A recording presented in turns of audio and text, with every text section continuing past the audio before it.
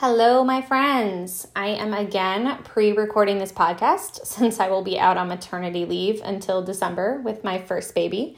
And all I can keep thinking about is, oh my gosh, I'm going to have a 2-month-old child when this podcast is released. And I'm in utter shock. It just feels so surreal. And pre-recording these podcasts at 39 weeks and 2 days has really been a challenge, which is why I'm actually so excited to talk to you guys about setting goals. Because a lot of the time our brain just automatically blocks us before we even get a chance to dream, and myself included. So I'm going to jump right into it then. So why do people set goals? For us as humans, goals are set because in our minds, we are thinking if we achieve this, then we will be happy. But from the last several podcasts, I'm sure you've picked up that we can create our own happiness. So striving for happiness will never be a good enough reason for us to hit our goals. And in fact, when you don't hit a goal and you've attached your happiness to it, you're creating and compounding even more negative emotions that you already may be feeling. This is why most adults do not dream. They become extremely stagnant because when we start dreaming about big goals, it can actually cause us pain because the dreaming is just a reminder of what we don't have. It's reminding us of negativity and scarcity of our lives. So a company goal, although different from a personal or leadership goal, still requires the same steps of the brain that I'm going to list in this podcast, but even more so because this is not something you decided for yourself. So with all that being said, there's a specific process that makes goal setting a lot more manageable, and I want to give this to you before the start of the year because I really want you to practice this and have your goals and action plans set for January. So here's the process for setting goals. The first thing you really need to do is goal set from a place of abundance. So the best way to want from a place of abundance is to make a list of 25 things that you want. Now, when you do this, I want you to notice how many of those things are something you already have. And here's what I mean by that. When I say make a list of 25 things you want, your brain immediately goes to all the things you don't have. Everything on the list might truly be something you want, but most of us don't spend time wanting what we have.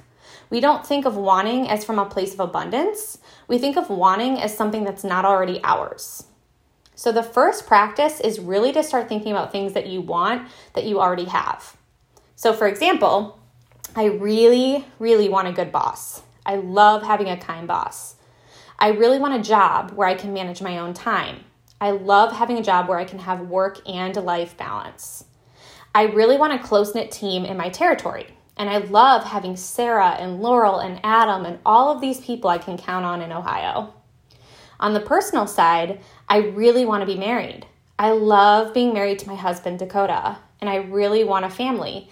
And I'm so excited to have a baby this year. I have all those things, and just listing them out is so much different than being grateful. It literally tricks your mind wanting what you already have. Now, here's the fun part. When you take what you already have that you want and intertwine things you don't have, but you do want. So I would write something like this. I really want a good boss. I really want a job with work-life balance. And I really want to be ranked in the top 5 ambulatory surgery center reps this year.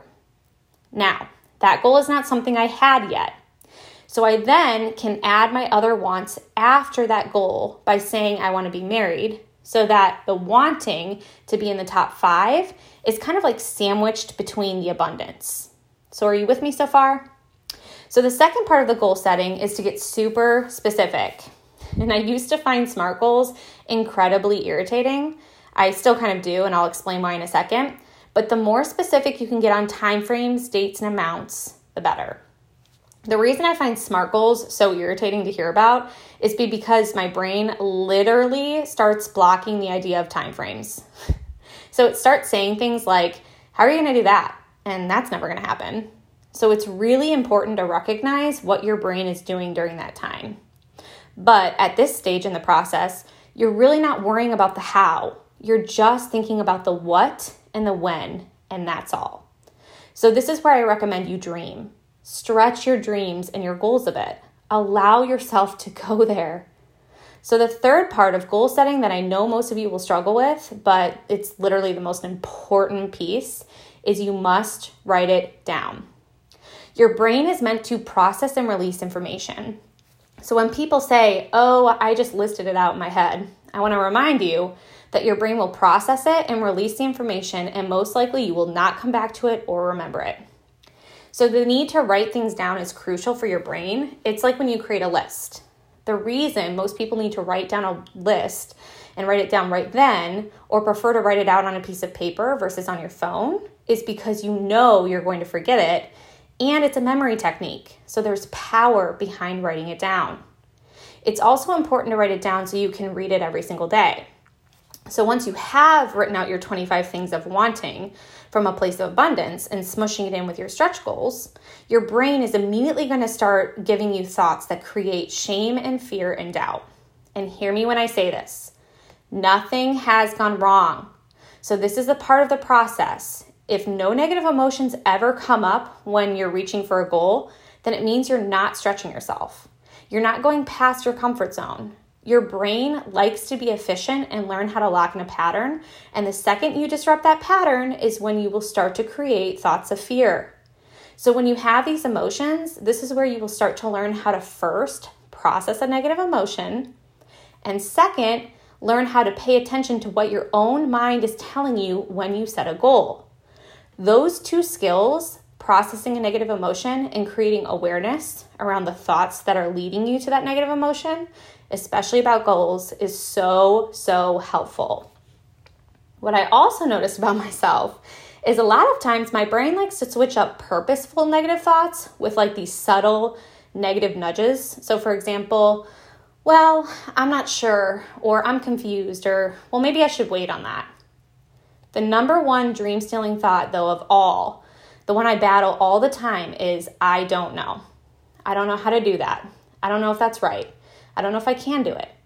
And the emotion that directly ties to all of these I don't know questions your brain offers is always going to be fear and disbelief and doubt.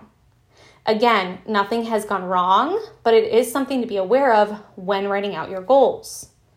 So the fourth step to writing your goal is then to do a thought download. And I've talked about this thought downloads of decluttering your brain in a couple episodes. I think it was in episode 3 and 4 of this podcast.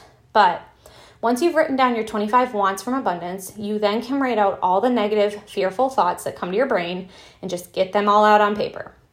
Once those are all out, I want you to redirect your brain to thinking about all the possibilities of once you've completed this goal. So look at yourself a year ahead and think, what if this was already done? What would I be thinking? And really start writing out those thoughts. This is extremely powerful, and I highly recommend trying it. The fifth step of goal setting is writing your action plan from a place of intentional future thinking.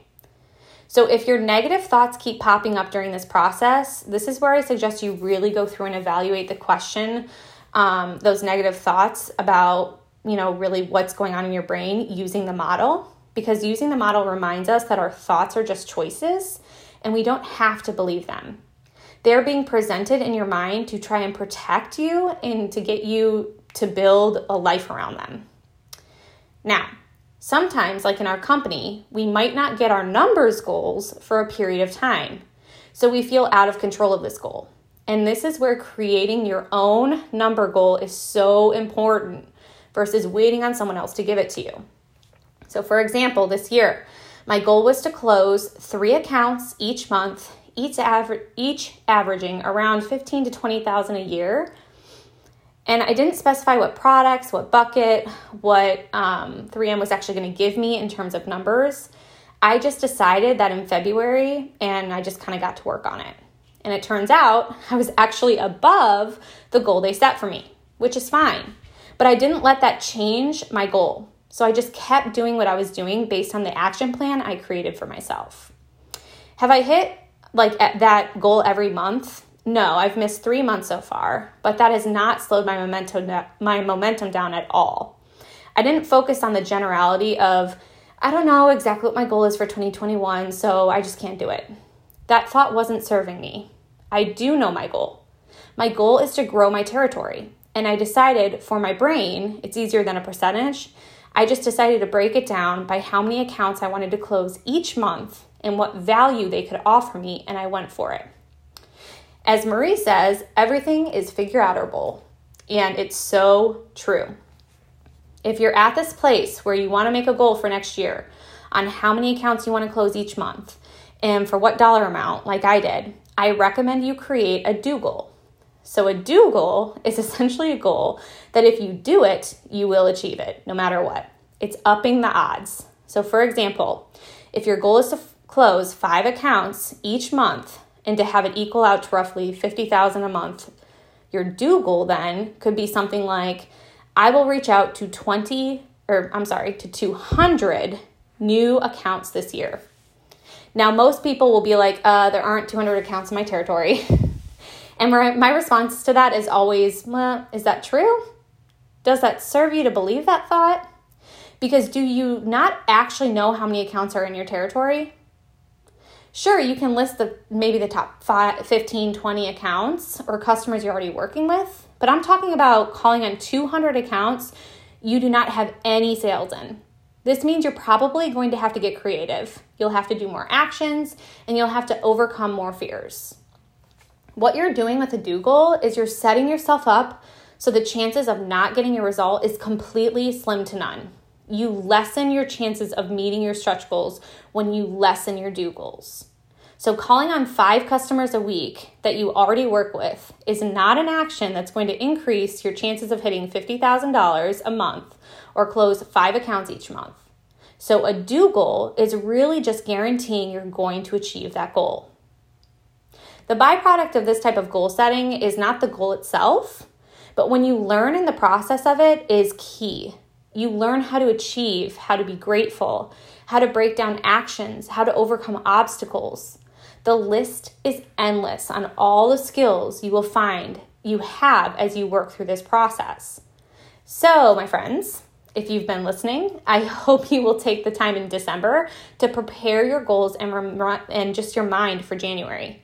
Take back the control of the goals and know that I'll be cheering for you on anything you want to achieve next year. And hey, shoot me a message for what you want to hear in 2022. This podcast is for you, it's for me, it's for all of us out in the field, and I want it to be beneficial for each of us, and I hope you do too. So I'll talk to you soon. Bye.